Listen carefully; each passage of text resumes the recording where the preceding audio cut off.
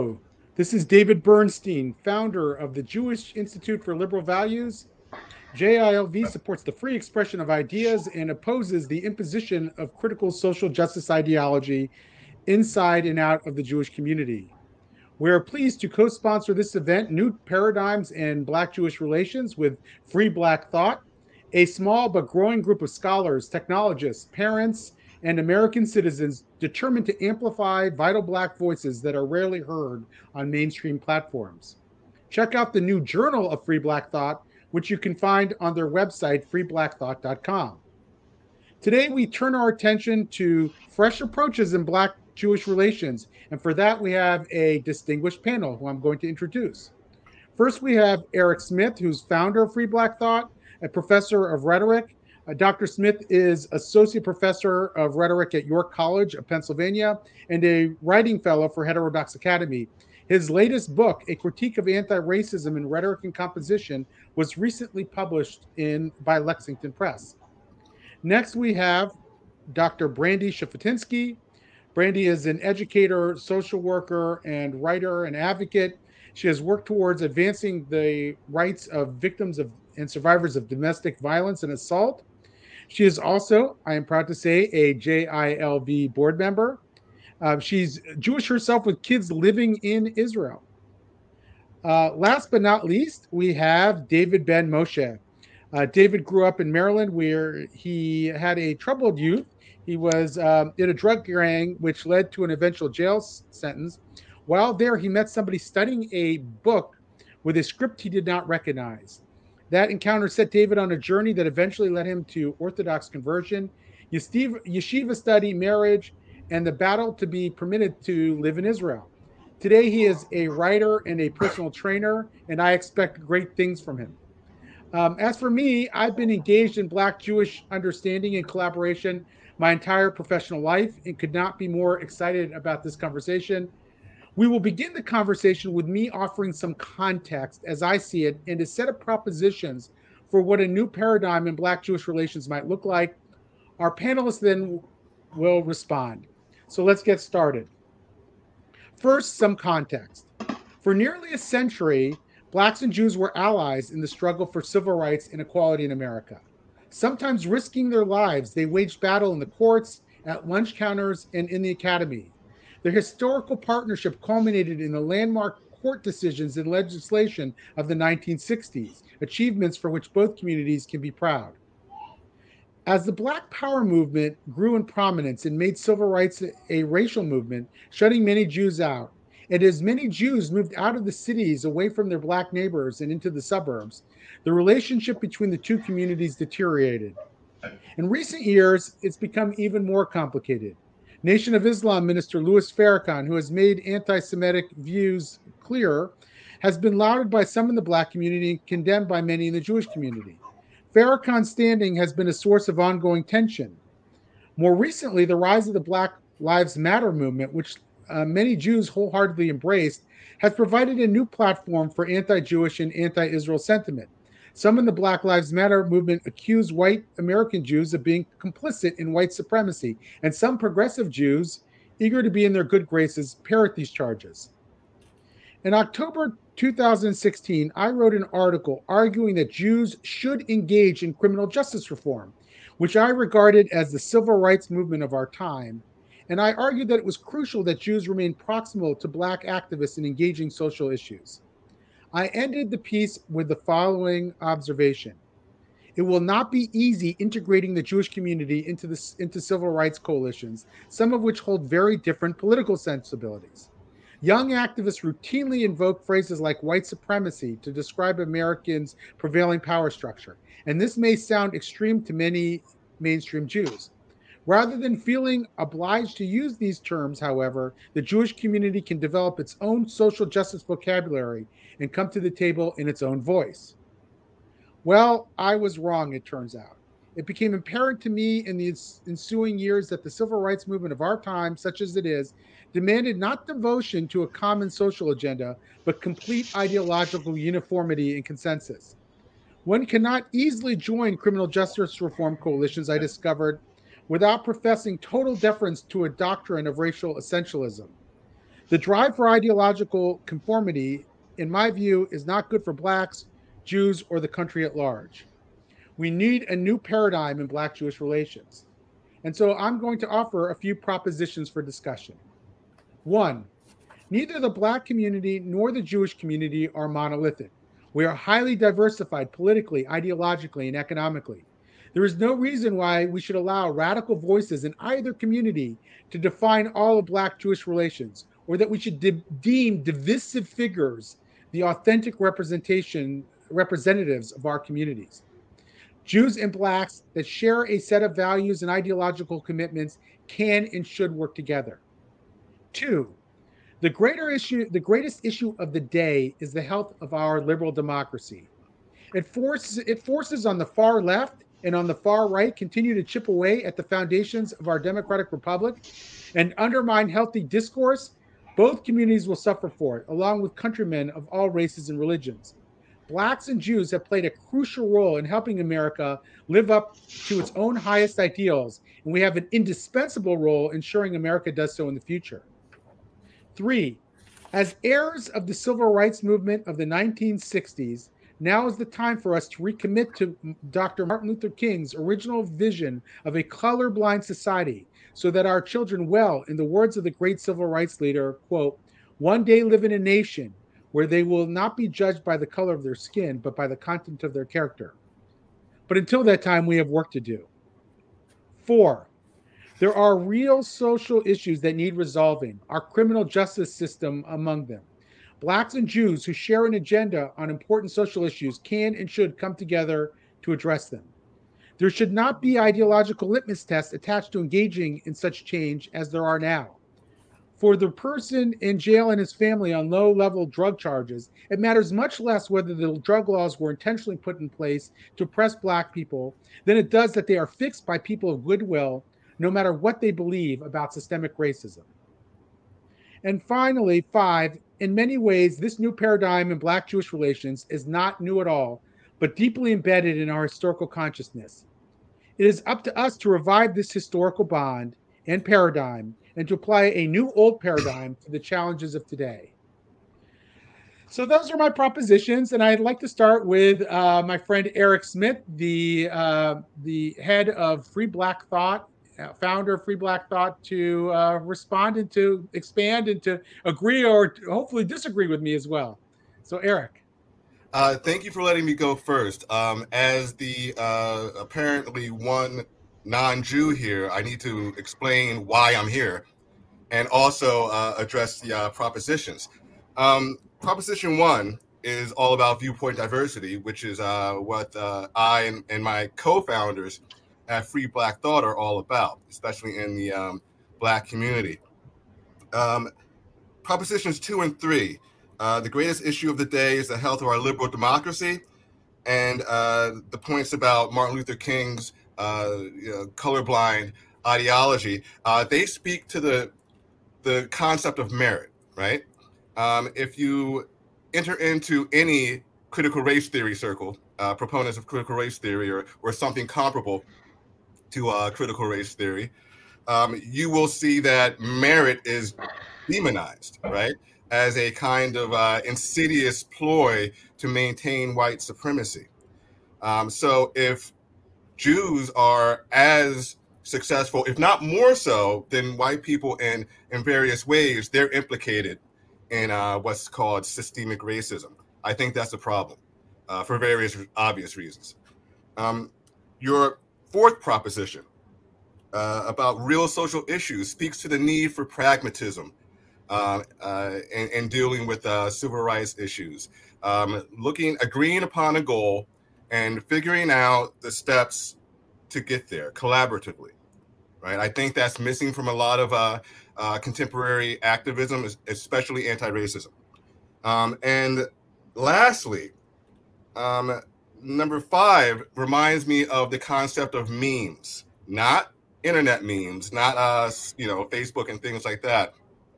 I'm going way back. Richard Dawkins defined memes as an idea or a behavior that replicates virally in a culture, right? If not an entire society.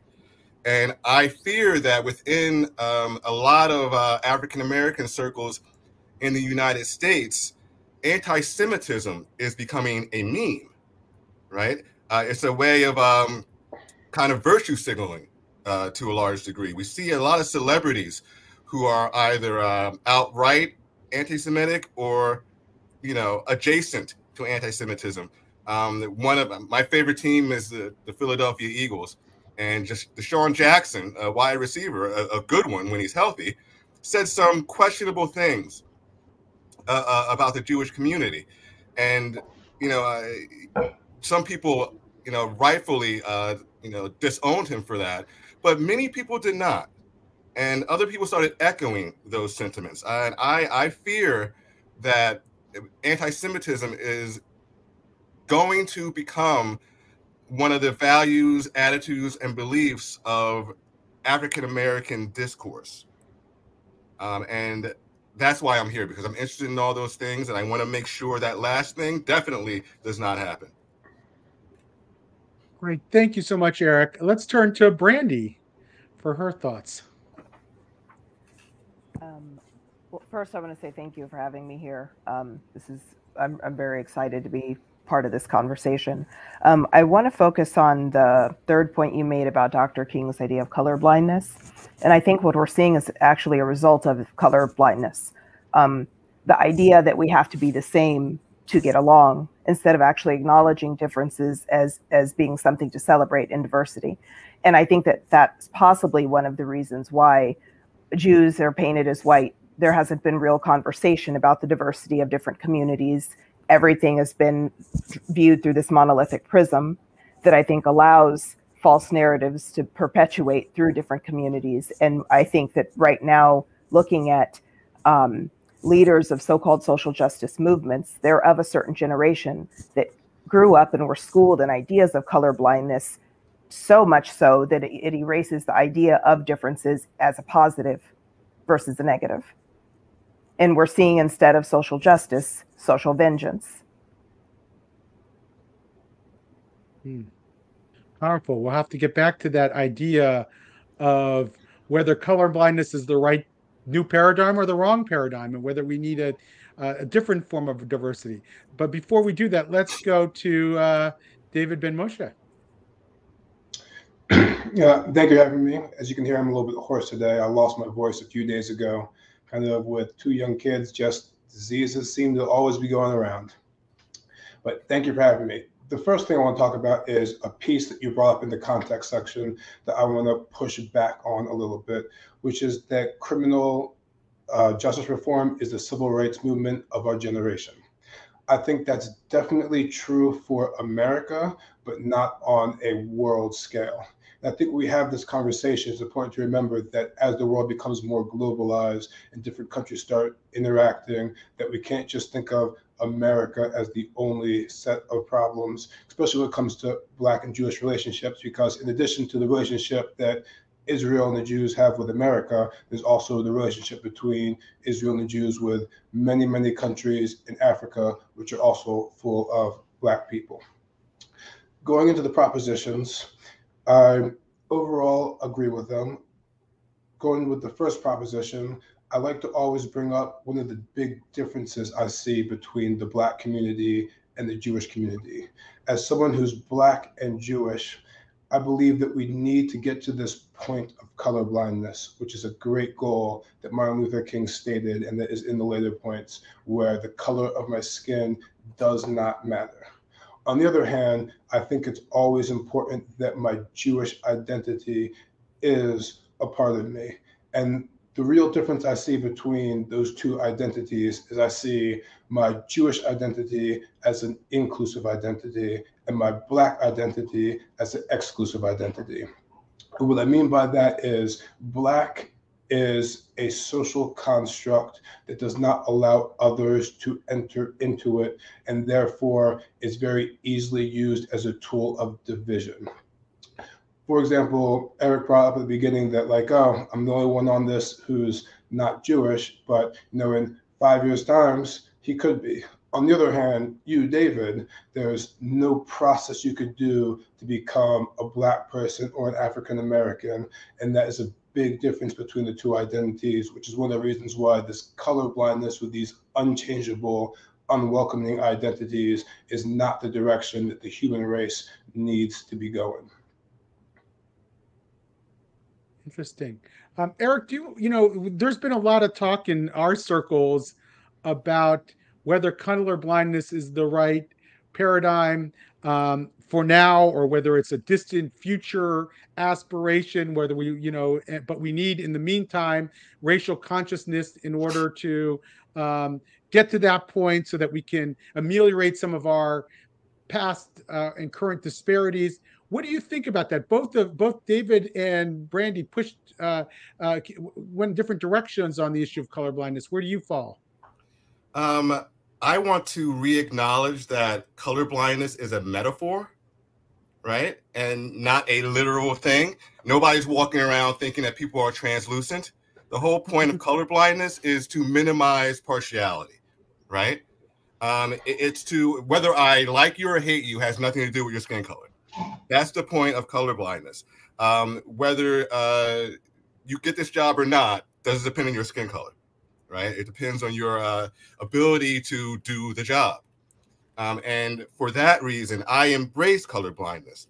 You can be colorblind without ignoring people's identities and differences and things like that.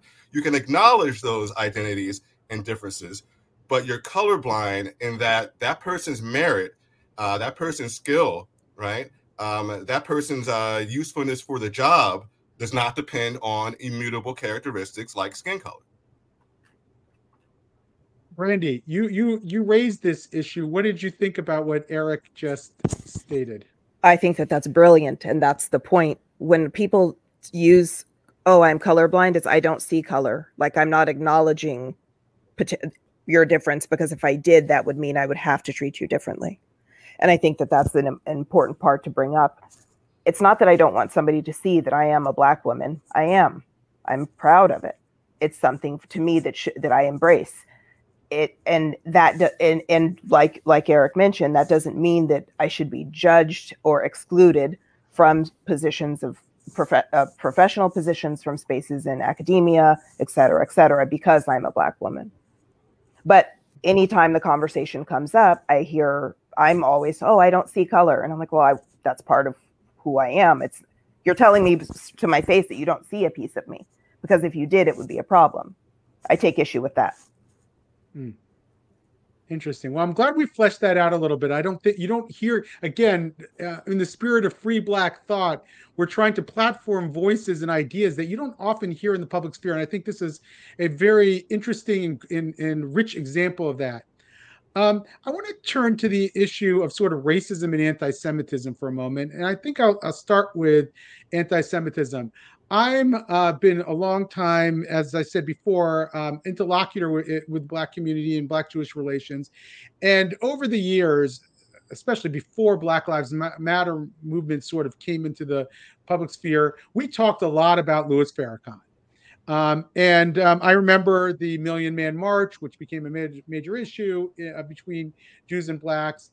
There were a few Black leaders who refused to participate in it because they didn't want to hurt their friends in the Jewish world. But many thought that this was unfair on the part of the Jewish community to highlight Farrakhan's anti-Semitism when the much more compelling issues were on the table at the Million Man March. I want to start with, let's say, for David. I know you were probably a young guy during those times, but how did you, over time, come to see the Million Man March and the issue of Black anti-Semitism? Especially when it comes to statements like those that come from Farrakhan. It is, to me, a clear example of an unacceptable double standard. Anti-Semitism must be fought in every way possible. Racism must be fought in every way possible. Just because someone is speaking about racism, them holding anti-systemic views is an important factor, because it shows that they are a hypocrite, that they are really going out for the things that benefit them instead of recognizing the challenges that face other communities. Brandy, how about you? I've questioned for years how anyone would lift up Farrakhan as any type of leader. It's not just his anti-Semitism, it's his misogyny, it's his homophobia, et cetera, et cetera. When he makes statements that the likes of David Duke agree with, he can't be representative of the Black community, regardless of how diverse we are. Eric? I think when looking for leaders in a community, you embrace the person who's out there, who's extroverted, who tells it like it is and things like that. We know how attractive of a trait that is in this country, telling it like it is. Unfortunately, Farrakhan is one of those people to a lot of African Americans. I remember around the time of the Million Man March, how systemic Farrakhan was in the hip hop world. I remember Professor Griff from Public Enemy agreeing with Farrakhan and saying some anti-Semitic things. He got kicked out of Public Enemy for it, right? But he was also, kind of a voice of many African American hip hop fans at the time. So yes, that is definitely a problem. I am not a fan of Farrakhan in many ways. And the fact that he is considered a leader, the fact that, rappers are considered leaders, in such a, important way, I think is an issue. I mean, we have to start listening to academics. That's not a plug for myself. I'm just saying, and other thought leaders who have done this research, who have looked into it and things like that, and not just celebrities or polarizing figures like Farrakhan. So one of the things that I pushed a little bit in my propositions was this idea that that Blacks and Jews have an opportunity to fight for a liberal society, that we bring with us a history of fighting for justice. And the way that that's being expressed in the public sphere now is generally a fight against systemic racism. Is there also an argument to be made that Jews and Blacks should be joining forces, as we are, at least in this conversation today, about fighting for liberalism and fighting against the imposition of critical social justice ideology in our institutions? What do you think the opportunity for that is? Maybe I'll start with you, Eric. Well, unfortunately, critical race theory doesn't trust a lot of liberal values. They see it, like merit, one of them, as a ploy to maintain white supremacy. So right there, we already start off with a problem. However, I think a powerful thing in bringing people together, groups together, is what Mustafar Sharif, like in the 60s or something, called superordinate goals, right? Two groups want the same thing to better themselves. And the way to get that thing is to work together. It's by necessity, right? Studies show that actually enhances camaraderie when you are both going towards the same goal for, selfish reasons, but you need each other to acquire that. What that goal is the question, right? Since a lot of anti-racists don't trust classical liberal values, liberal democracy is, probably not the best goal right now. But what is? I have no idea. I wish I had an answer for you. I do think that has to be the topic of conversation, not just among Blacks and Jews, but within society. Right. David, what do you think about liberal democracy as a kind of agenda, and expanded, if you will, to criminal justice reform as well? To what degree do you think there's a common agenda for Jews and Blacks on the issue of criminal justice reform, or liberal democracy, or both? First, to discuss liberal democracy, I think the fight for the liberal values of democracy is the primary challenge that is attacking the democratic world in general right now. And everyone who believes in democracy needs to fight for it. Democracy can only flourish if we're not afraid to express our opinions and disagree in each other. As I learned democracy way back in school, the most basic thing we're fighting for is majority rule and minority rights. And if the minority is silenced and we're unable to listen to them, we can't stand up for their rights. And this critical race theory idea of silencing all of the opposition is just way too similar to the Cultural Revolution of China, where there's the party line, you have to stick with the party line, and no other thoughts or ideas are acceptable. And that is the end of the democracy and the beginning of a totalitarian regime where your thoughts are monitored and disagreement is enough to get you incarcerated or punished. As far as both the Blacks and the Jews working together on criminal justice reform, I think that they are a perfect match for the task.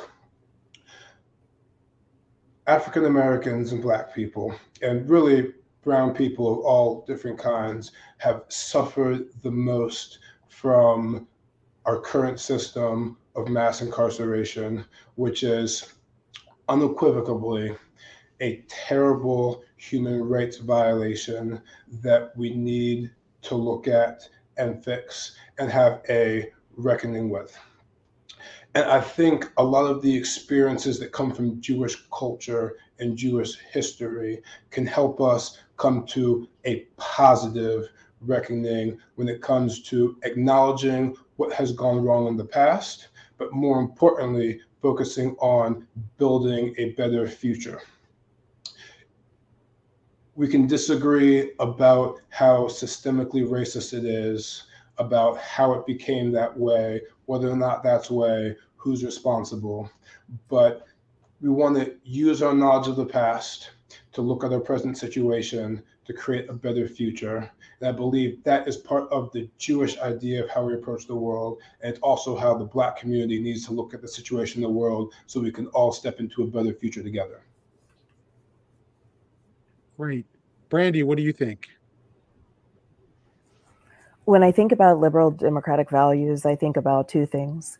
One, freedom of expression, to have the space to disagree, to not toe the party line without fear of punishment. And the other is the building of civil society. So one of the things that democracies have is civil society, and those are, in my opinion, built in K through 12 public schools.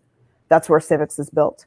That's where learning about what makes up the community you live in, learning all of that happens in schooling. And the idea that's coming out of the extreme left right now is erasing and acknowledging all of those things that actually build liberal democracy. So what happens is you have one ideology pushed at the expense of free thought.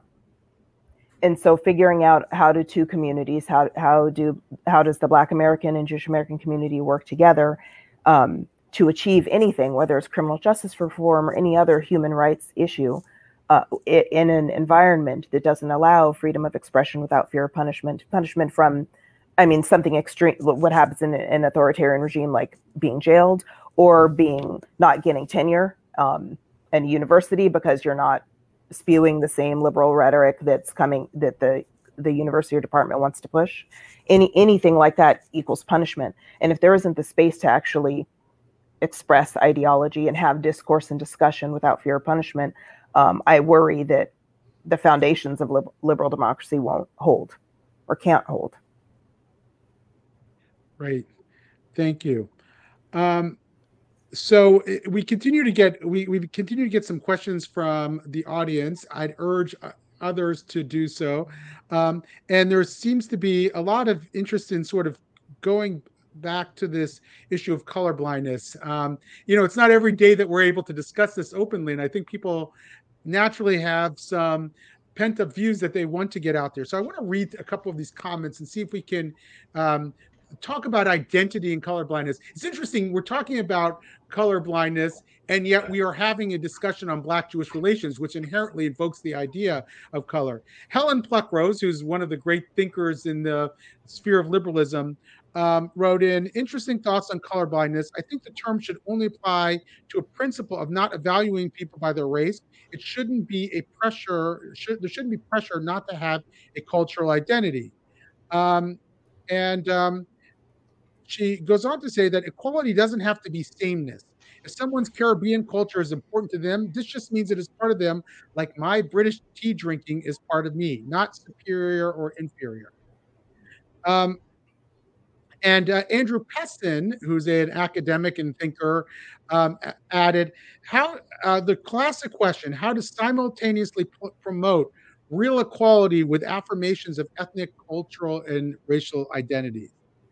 So any thoughts on this sort of challenge of both maintaining one's own identity, and I think, Brandy, you spoke to this, and at the same time trying to build this sense of equality. Eric, let's start with you. Are people really having a hard time doing that? I mean, I remember as a child understanding what colorblindness meant. It didn't mean I didn't see somebody's color literally. I was 10 and I got that point. How are people still confused about this? I'm sorry, I'm being snarky right now, but I'm really frustrated by people who, bristle with this concept of colorblindness. You can acknowledge somebody's cultural identities and be colorblind in that their skin color is not the most important thing about them and not the thing you look at when judging their skills, their merit, or what have you. That's what colorblindness is. It's really simple. And I don't think it's that hard to acknowledge somebody's identity and not put so much weight on race that it's their most important factor. Brandy? I think you hit the nail on the head. You said acknowledge their individuality. Well, right now what's happening is individuality is being ignored, right? Because that includes things like merit. Instead, groupthink is being pushed. So if there's an ignoring of individuality, then what you're saying should happen isn't. Within the Black community, or no, within social justice movements. So it's looking at, so an example, okay, we can address systemic racism. I think that, civil rights throughout the centuries in the United States have addressed systemic racism, but they're doing it at the expense of addressing individual racism. Right. Yes. Well, those social justice activists are the ones pushing back against colorblindness, right? They're the ones who are saying, white America is trying to push this idea that my skin color and identity doesn't mean anything, when that's not the entire point of colorblindness at all. So within those social justice circles, there is this push against colorblindness, and I just don't get it. I think they're also exhibiting the hypocrisy, because while they're saying, okay, we should be colorblind, but white people are doing A, B, C, D. Right. So you can't have it both ways. It doesn't make sense. Yeah. David, you want to add anything to that? I think it's very important we talk about people connecting to their cultural identities and talking about the differences between culture. And this is a very unpopular idea in the progressive world, that not all parts of people's culture are positive and need to be brought into everyone's future. Things like honor killings. There's many things that are not better or worse, they're just different. Like whether you want to drink, tea with milk or drink coffee, does not matter. But there's other cultural ideas people bring that we should all be able to agree are wrong and not productive to the society we want to build, and be able to let go. And one of the things that we all need to do with our own personal histories and culture is look back and think, what from my culture and history I want to bring forth, what edifies me, what helps me create a better world, not just for me, but for everyone around me, and what part of my cultural identity can I say, hey, back then they got it wrong. I can't agree with this. We need to move on and do something different. So I'm going to pivot here for a second. One of the criticisms of a forum like this is going to come from the social justice left that might say, neither of you, Jews and blacks, as the case may be, are really speaking for your communities. That your communities overwhelmingly are ideologically monolithic on these issues. That the true and authentic representation of the Black community should be woke voices, if you will. And they could even say the same about the Jewish community. The vast majority of the Jewish community is not having this conversation. As somebody who's been in the Jewish world for a long time and been in these spaces, I can tell you that I'm not sure I would have been able to host any one of you three voices in any forum that I was associated with in the past, because it would have been viewed as me cherry picking somebody from the Black community who represents a view that I might be sympathetic with, but doesn't really represent their community. How do you think of that challenge first, and what do we do about it second? I guess I can go. I am not here. Let me just be clear about that. Representing the Black community, that would be hypocritical on my part, since I'm a co-founder of Free Black Thought, which is all about viewpoint diversity in the Black community.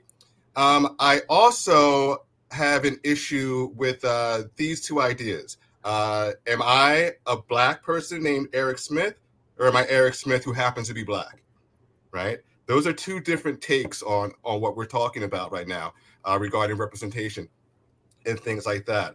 I typically go with I'm Eric Smith who happens to be Black. Other people do the other way. That's fine.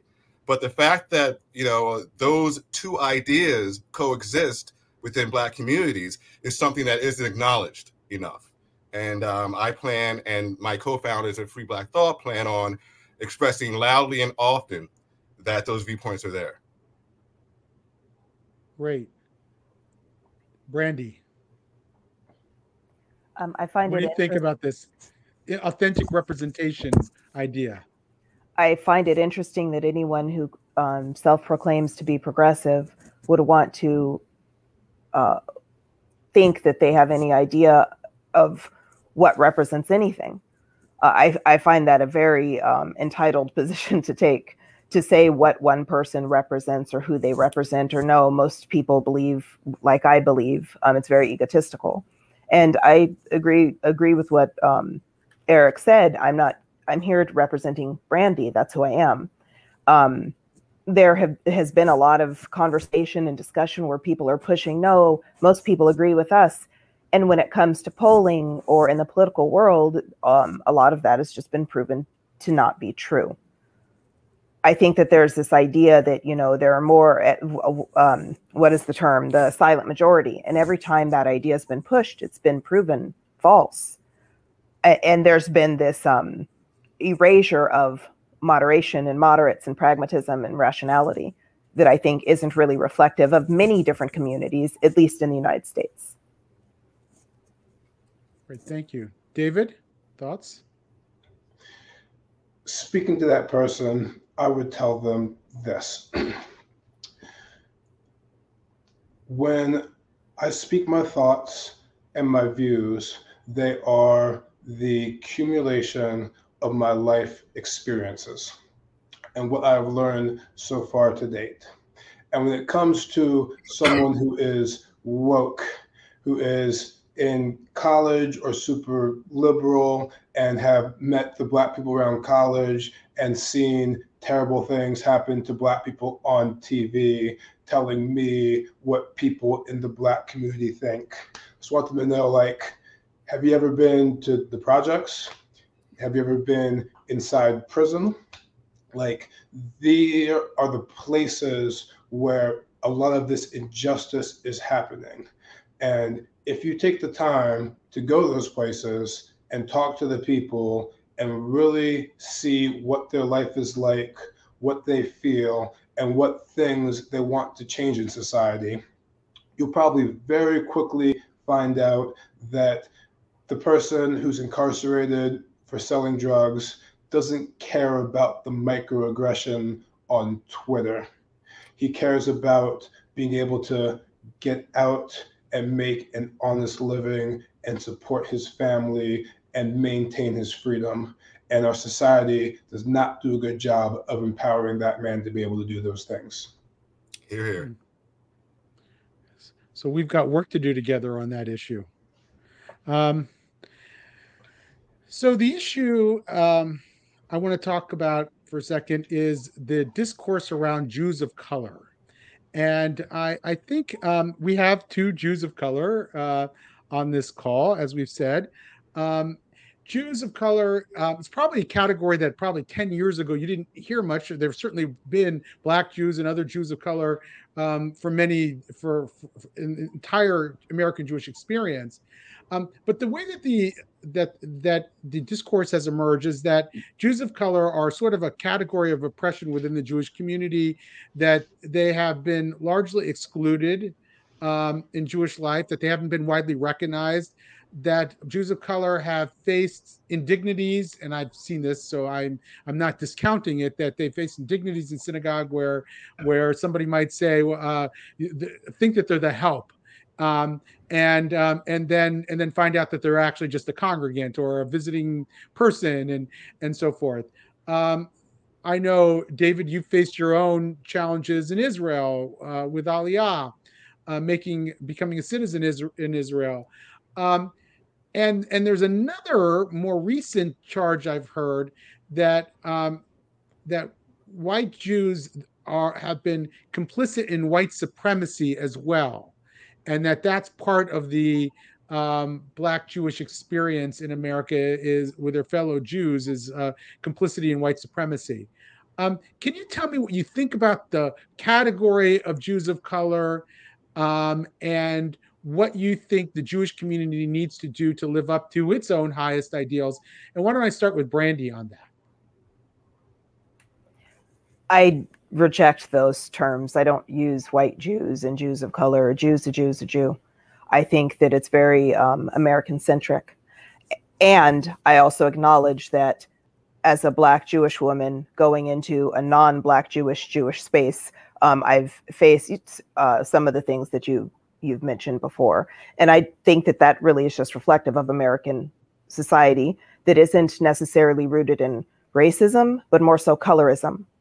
So the idea that a Jewish person looks only like this, we tend in the United States to shrink people down to really small boxes, communities, to making them very, very, very small. And that's the only way that you could possibly be Jewish, or the only way you could be Black, or the only way you could be a woman is to be fit in this very small, tiny mold.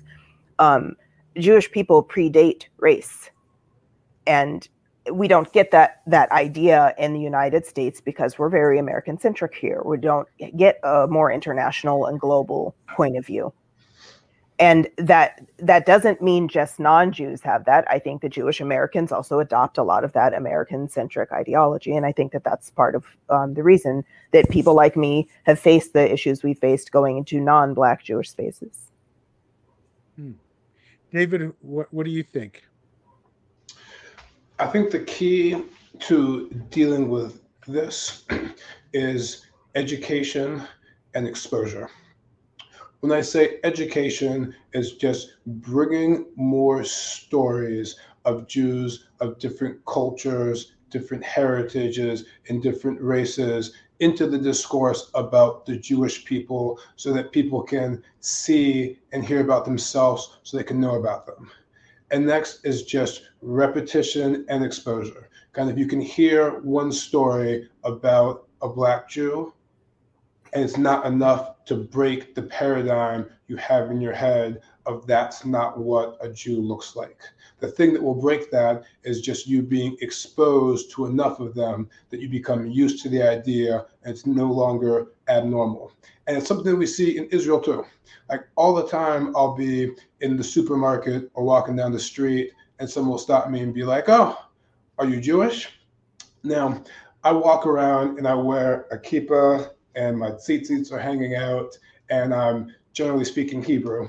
Like those are three pretty good signs that I'm probably Jewish, regardless of what my skin color looks like. But it takes people, like, they always double take when they see that, and they feel the need to start the conversation by asking that question instead of saying, like, oh, I see you're Jewish and you have an English accent. Can you tell me more about where you come from? It always starts off with the, are you Jewish? And that is a place of, again, ignorance and exposure, which we could do better with in Israel by just more interaction between the communities. And there's plenty of Black Jews in Israel. There's a huge Ethiopian community, and there's plenty of Black Jews worldwide. But as they grow to prominence and people see more of them, it won't just feel like something that's the odd one out or strange. It'll become normalized, and that's a process that takes time and repetitions. Eric, do you have any thoughts on this idea of being Jewish and Black or Jews of color? I have nothing to contribute to this aspect of the conversation. I am not Jewish. I don't have that experience. So I am going to shut up and listen. Okay, gotcha. So Helen Pluckrose again mentioned that David Ben Moshe was speaking of class issues here, and it's something that I'm wondering if we can explore for a minute. You know, we talk a lot about race and racism, but it sometimes seems to me that underneath some of the disparities that we talk about, which are often attributed to racism, what we really can find is class. And economic issues. I've seen that with the health disparities, that once you control for class, you find that some of the racial disparities are really class disparities, and that poor white people or Latino people face some of the same health disparities that Black people do. And I'm wondering if you can hit on that. To what degree do some of these disparities that we're seeing and debating in the public sphere, are they really functions of class and not race? We could start with Eric on that one. I think it's mostly class, really, and has been for quite some time. I think middle and upper middle class sensibilities align more with classical liberal values, and it's more normalized in middle and upper middle class circles. So to abide by those isn't to sell out or to imitate or something like that. So this idea that if you're successful and if you are fulfilled, then you must have done something wrong. You must be, helping the oppressor or wanting to be the oppressor or something like that. That ignores, social construction within socioeconomic circles, right? Middle and upper middle class people tend to have different avenues or different resources available to them that others don't. And, abiding by those resources, again, tends to align with looking at classical liberal values as a good thing, right? So that's my answer. David, what do you think? I'm going to disagree with that slightly. I don't think that class is the main underlying issue. I think we look at the problem of disparity in our modern world, we need to always consider it what I like to call a multifactorial problem, in that we have many, many different factors playing in, and they're all interacting in ways that aren't really predictable, because we can't do that fun thing they do in science, where let's get all the variables exactly the same and change just one variable and then measure the results. Because it's so complex and intertwined, and race has an effect on class, class has an effect on race. We talk about different groups in the country of the United States, like when people came to the country has a big effect on them. A lot of new immigrants tend to be highly successful very quickly, such as like the Caribbean American community and a lot of the Asian community. And a lot of that is, I like to think about the people who have the mental attitude where they're willing to push themselves to go to a new country to fight for opportunity, which is a difficult thing, are the type of people who will probably be successful, instead of like the people who are like, you know what, things are okay right here, I'm just gonna like hang out. And I don't like to say what issue is the main issue. I don't think it's race. I don't think it's class. I think it is a plethora of issues that we need to always step back, look at the whole picture, and just think about how we can improve each individual aspect. And as we improve the aspects over time, we'll get a more equitable society that will treat everyone better. David, can I? Sure. In Moshe, can I ask you a question? Do you think we talk about class enough? I mean, yes, there are various factors. Yeah, do you think we talk about class enough? I would rather say that, we don't talk about class enough. You're right. I'm going to give you that one. I think that. Well, I'm just asking, Yeah. Well, I was initially going to say that we talk about race too much, but I think that it's more accurate, like once I thought about it a little bit, to say we don't talk about class enough, because we tend to focus in on race like it's the only one, or as if there's no problems at all. There's a great amount of society that wants to talk about, like, race is no longer an issue. We've had a Black president. If you can't get it together, it is 100% your fault. Pick yourself up by your bootstraps and be successful. And when we do talk about disparities, we only talk about race, but I think we need to talk about all the different factors more. Probably race doesn't need to be stepped at more, but everything else we need to talk about more. Brandy? That's an interesting one. I actually have to think on it. I do agree that we don't talk about class enough, or maybe not enough. We don't talk about it on its own. Anytime class disparity is brought up, it's always linked to race or linked to gender. It's not talked about in an experiential or historical context. And I like the point that David brought up. The immigrant story matters. How did you get here?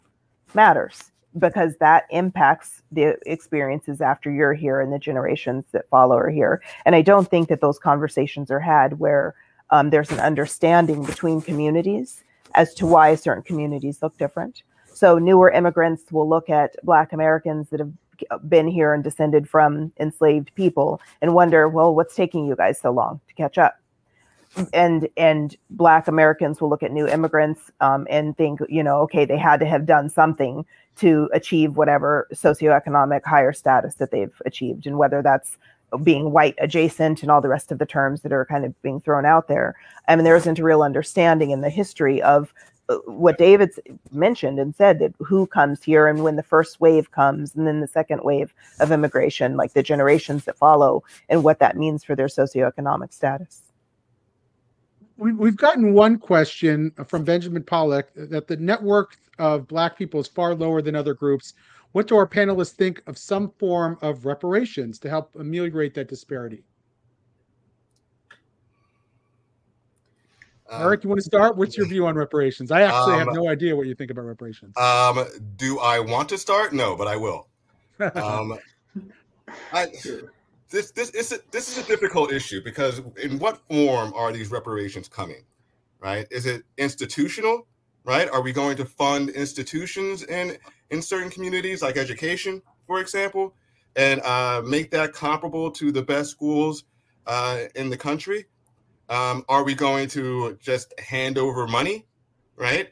These things have to be discussed. And what's more, there has to be an agreement on what to do with these reparations, right? How are we going to use this money? Are we going to use it and put it into the community? Are we going to use it individually and create upward mobility that way? All this is to say, I have no idea. Brandy? When the question of reparations comes up, the first thing that I ask, I'll answer a question with a question, is what are you paying back for?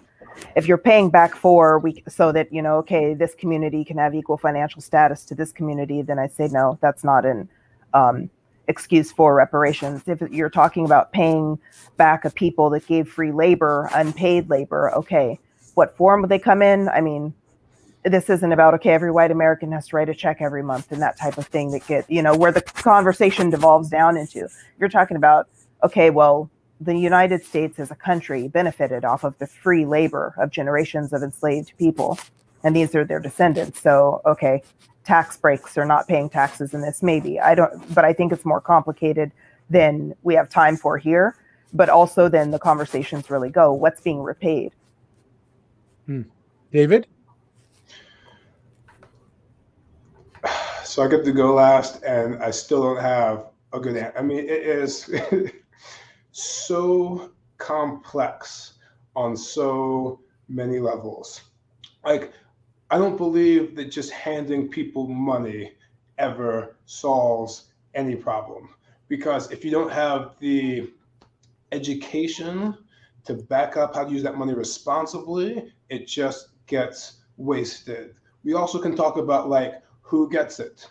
Like, you have to be the direct descendant of an African American slave. Say your ancestors came over after slavery and weren't actually enslaved, but you still look black. So you had to deal with like the racial tensions, but you didn't do the free labor. Like, do you get the check too? Does like a new immigrant from an African country get it because they've lived a few years having to live with the stigma of the way they look?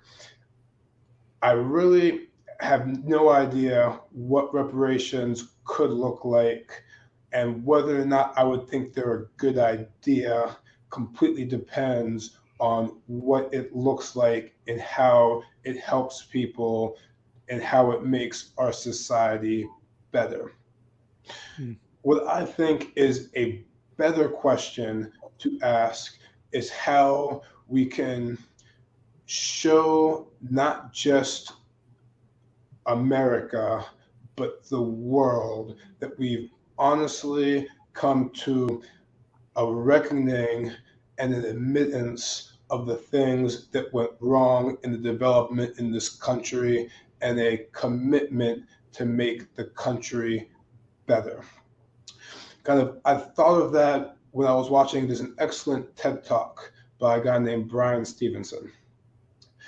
And in his TED Talk, he brought up something, because I used to think that like, oh, America has dealt with all of the wrongs, they've admitted that they're wrong, like there's still wrong things going on, we need to admit those are wrong and fix it.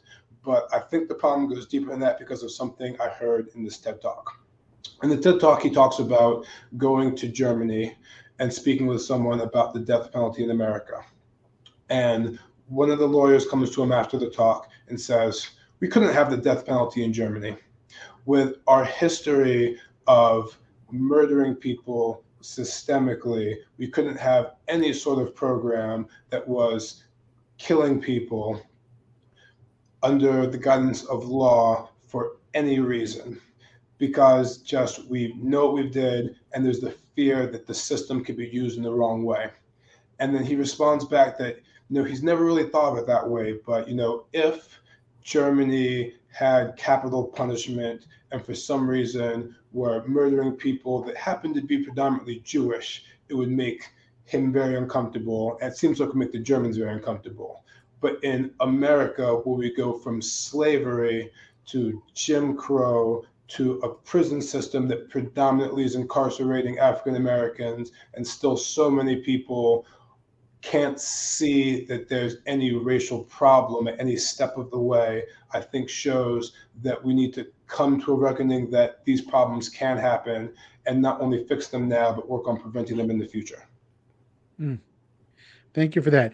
I'm looking through my crystal ball, and I see a very rich conversation in the future on reparations with some heterodox thinkers and voices to really explore this topic further. So one last question. We're running out of time here, but there was apparently a very robust conversation going on in the background here about terminology and whether we should use terms like woke, whether we should talk about critical race theory, which some argue is an academic idea, whether we should use the term critical social justice, which I tend to use a lot, whether we should use racial essentialism or anti-racism. Can you all give your sense of what the terminology ought to be? Hopefully one day we're going to settle this and we know what to talk about. Eric, what? Regarding critical race theory, when people say, well, that's a right-wing talking point meant to demonize the left, I think it's more accurate to say something like critical social justice or critical white studies. Robin DiAngelo herself refers to herself as a critical social justice scholar and not necessarily critical race theory. Now, critical race theorists and white studies scholars do overlap to some degree. But what we're seeing in, K through 12 in college, those are the manifestations of the tenets of anti-racist education that come from the likes of Robin DiAngelo and her ilk. So I'm starting to say critical social justice instead of critical race theory, just to make that distinction, and we'll see what they say about that. Beautiful. Brandy? I think that language shifts and changes, and the point of it is so that the message is understood.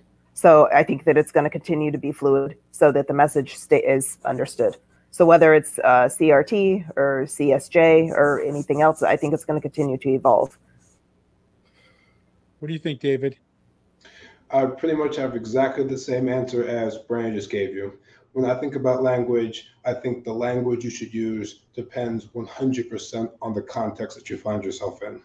Language to me is about two things: expression and understanding.